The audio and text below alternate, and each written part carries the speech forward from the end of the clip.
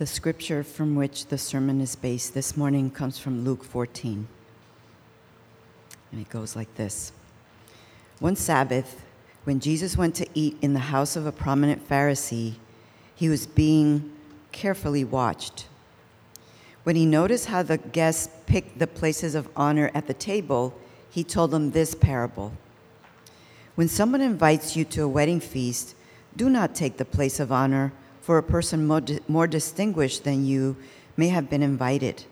If so, the host who invited both of you will come and say to you, give this person your seat. Then, humiliated, you will have to take the least important place.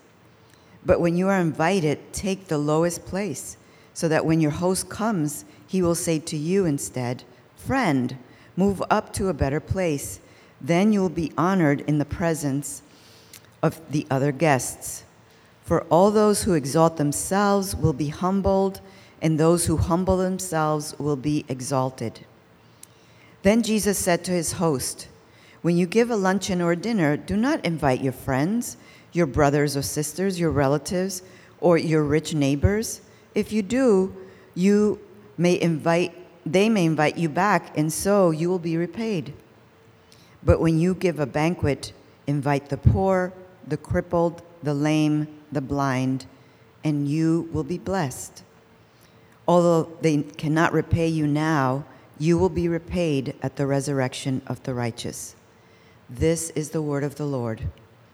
Thanks be to God.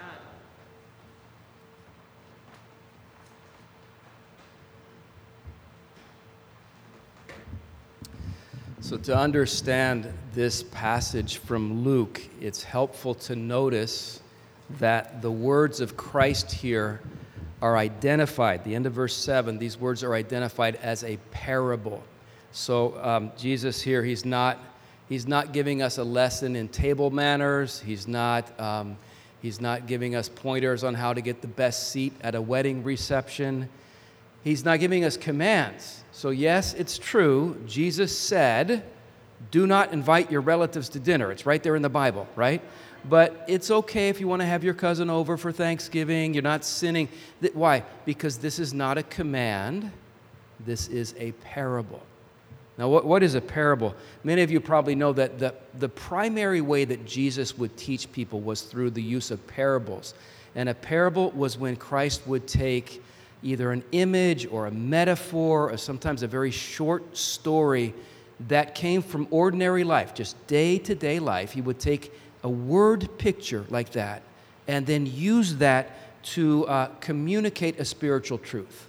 So you might remember there's a time when Jesus talked about flowers and birds. Remember? Why? To teach us not to worry. He said, your Father feeds the birds, He's going to feed you.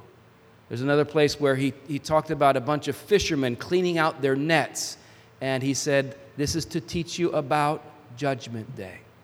There's one short story Jesus told. He told a story about a shepherd going out to look for a lost sheep to teach us how much God loves sinners. So this was just the way that he would teach with parables. He would take an image, a metaphor from everyday life and then use that to teach an eternal truth. Well, in the parable today, the word picture, the metaphor Christ uses, is that of a dinner party. First he describes a dinner party where you are a guest. Then he describes a dinner party where you are the host. And with each description, he's making the same point. He's teaching us two things. He's teaching us how he calls us to live, how we should live, and he's teaching why we should live that way. So how and why. So how does Jesus want us to live? Well, in our culture, we are often encouraged to devote a lot of attention to ourselves. We just hear talk all the time of self-fulfillment, self-expression, self-improvement, self-acceptance, self-awareness, self-image, self-respect, self-identity, self-care, self-worth. This is the way we talk in our culture. We are taught to emphasize the self. I did a Google search the other day. I entered the words, how to put yourself first. And you will not be surprised to learn that Google came up with 3,680,000,000 results to that. Among those results was a link to a YouTube video, a young woman's video blog, and her video was, the title was, "I put myself first for a whole year, and this is what happened." And then for 20 minutes, staring into the camera, she just explained these incredible benefits that came to her life from putting herself first. She said, "I learned to say no, I gained confidence, I got a positive mindset, I became very brave, my stress level went down, and I met my soulmate." And this is just what is communicated to us in modern Western culture. To thrive as a human being, to have a life that is meaningful, you have to pay attention to yourself. Well, what's surprising here is that what Jesus is calling us to do is basically the exact opposite of that. He's calling us to live in what for us will be a radically countercultural way. He's calling his followers to put the needs and the concerns and the well-being and the dignity and the joy of other people ahead of our own. So in the parable, he says, if you're at a wedding reception and it's open seating, you can choose whatever seat you want. He said, give the best seat to someone else. And then he says, if you're throwing a party, and you could invite all kinds of people to the party, invite people who will never be able to pay you back. So what's he saying? He's saying, live selflessly, live generously, just live your life for others. I wonder what it would look like for you to kind of flesh out. What would that mean? What would that be like for you to live that way at home with your family? Or to live that way in your workplace, constantly concerned about others? What would it look like in our church if we all just, we put the needs and the preferences, concerns of others in the congregation ahead of our own? Or as a church, to live as a church, putting the needs of our neighbors ahead of ourselves. That's essentially what Christ is calling his followers to do. And would you agree with me that that's not easy? It's not easy at all. Philippians 2, verse 3 and 4 says, "Do nothing out of selfish ambition or vain conceit. Rather, in humility, value others above yourselves, not looking to your own interests, but each of you looking to the interests of others." Now, I hear those words. They sound very beautiful to me, but let me be honest. When I hear that, something inside me says, wait a minute. If I do that, if I look out for the interests of others rather than my own, who's going to look out for me? In 1 Corinthians 10, verse 24, it says this, "No one should seek their own good, but the good of others." I hear that, and again, something inside me says, don't seek my own good? Are you crazy? If I don't seek my own good, who will? Another verse like that, Romans 15:2 says, "Each of us should please our neighbors for their good, to build them up." And again, something inside says, yes, that sounds true, but oh my, please my neighbor for their good? What did my neighbor ever do for me, right? So this is not easy. I think if we really think of this parable, we might list this as among the hardest teachings Christ gives us. But he's clear. He says, I'm calling you to live selflessly. Live a generous, large-hearted life. Live a life where you're constantly putting others ahead of yourself. To use the thought pattern of the parable, he's just saying, hey, take the worst seat. Give the best seat to someone else. Now, if this is so countercultural and if it's not easy to do, why does Jesus call us to do this? That's my second point. Why should we live this way?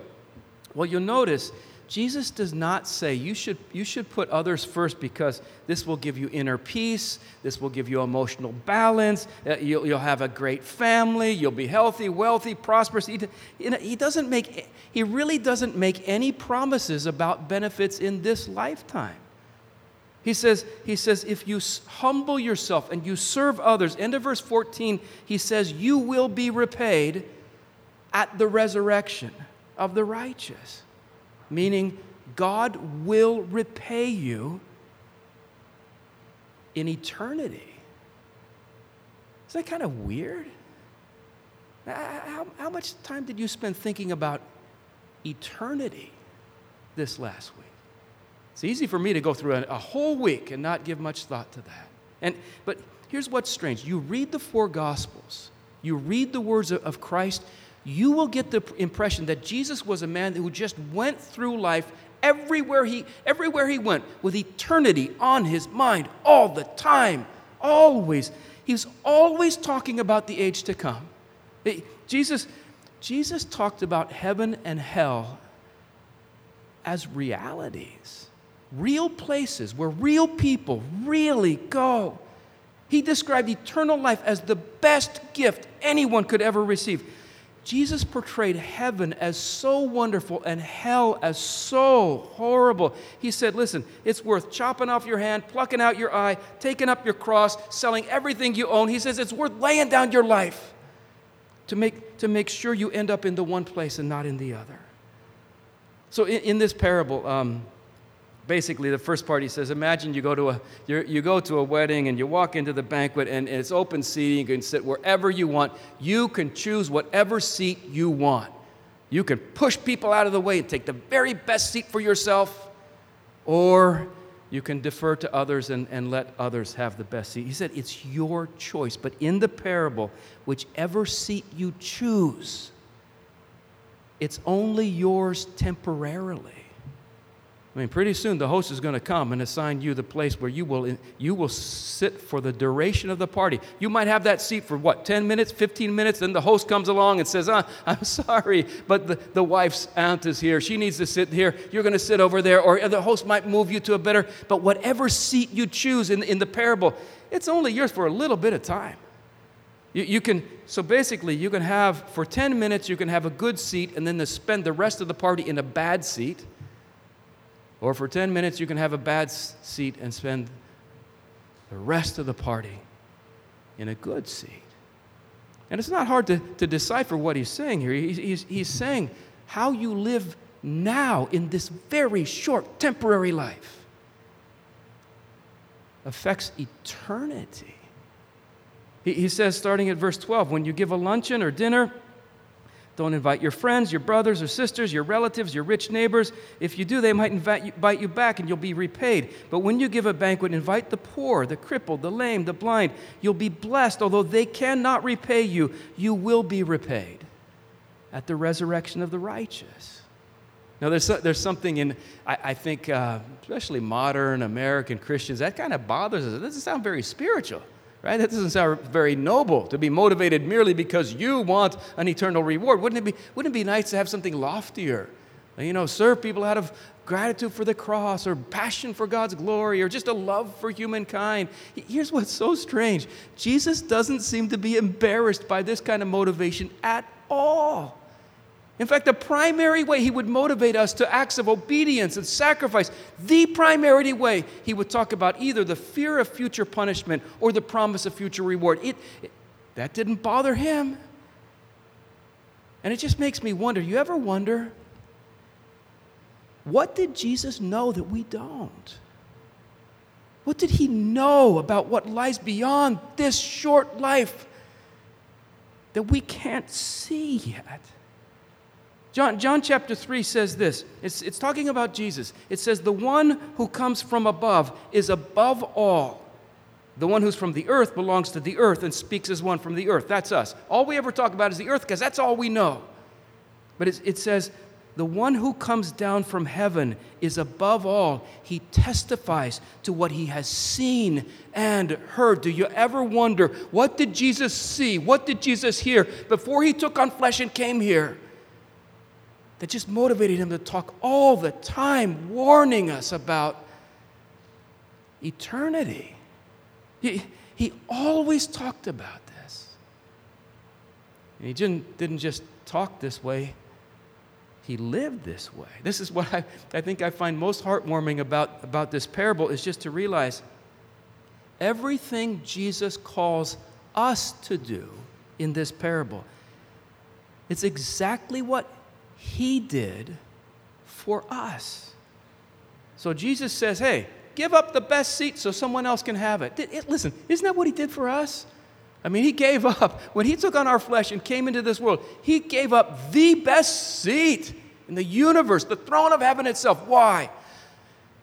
Believer, so you could sit there, so he could share it with you. That's what he says in Revelation. You will sit on my throne with me. He said in this parable, when you give a banquet, you give a dinner, invite people who can never pay you back. Listen, do you know that Jesus invited you to his banquet, the marriage supper of the Lamb, and you can never repay him for that? He's not expecting you to repay him. The whole price of the entire feast has already been paid on the cross, entirely paid in full. You can't repay Jesus for his feast, and he doesn't want you to. He's invited you anyway, right? And that's what this table reminds us of every Sunday, doesn't it? Just reminds us that you are invited to a meal you don't have to pay for. It's already been paid by the blood of your Savior on the cross. So when Jesus says to you, I want you to take the lowest seat. I want you to serve others. I want you to love others. I want you to put others ahead of yourself. Listen, please don't hear this as some kind of harsh, demanding punishment imposed upon you.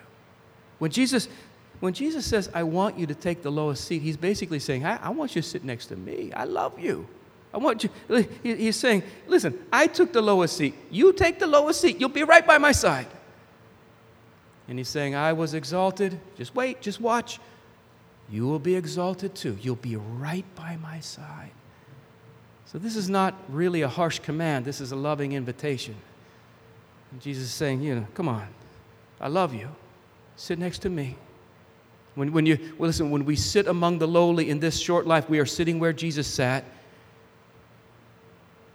And in the life to come, we will sit by his side, exalted. He said this, he said, whoever exalts himself will be humbled. Whoever humbles himself with Christ will be exalted with Christ. So believer, you know what this is, Jesus saying?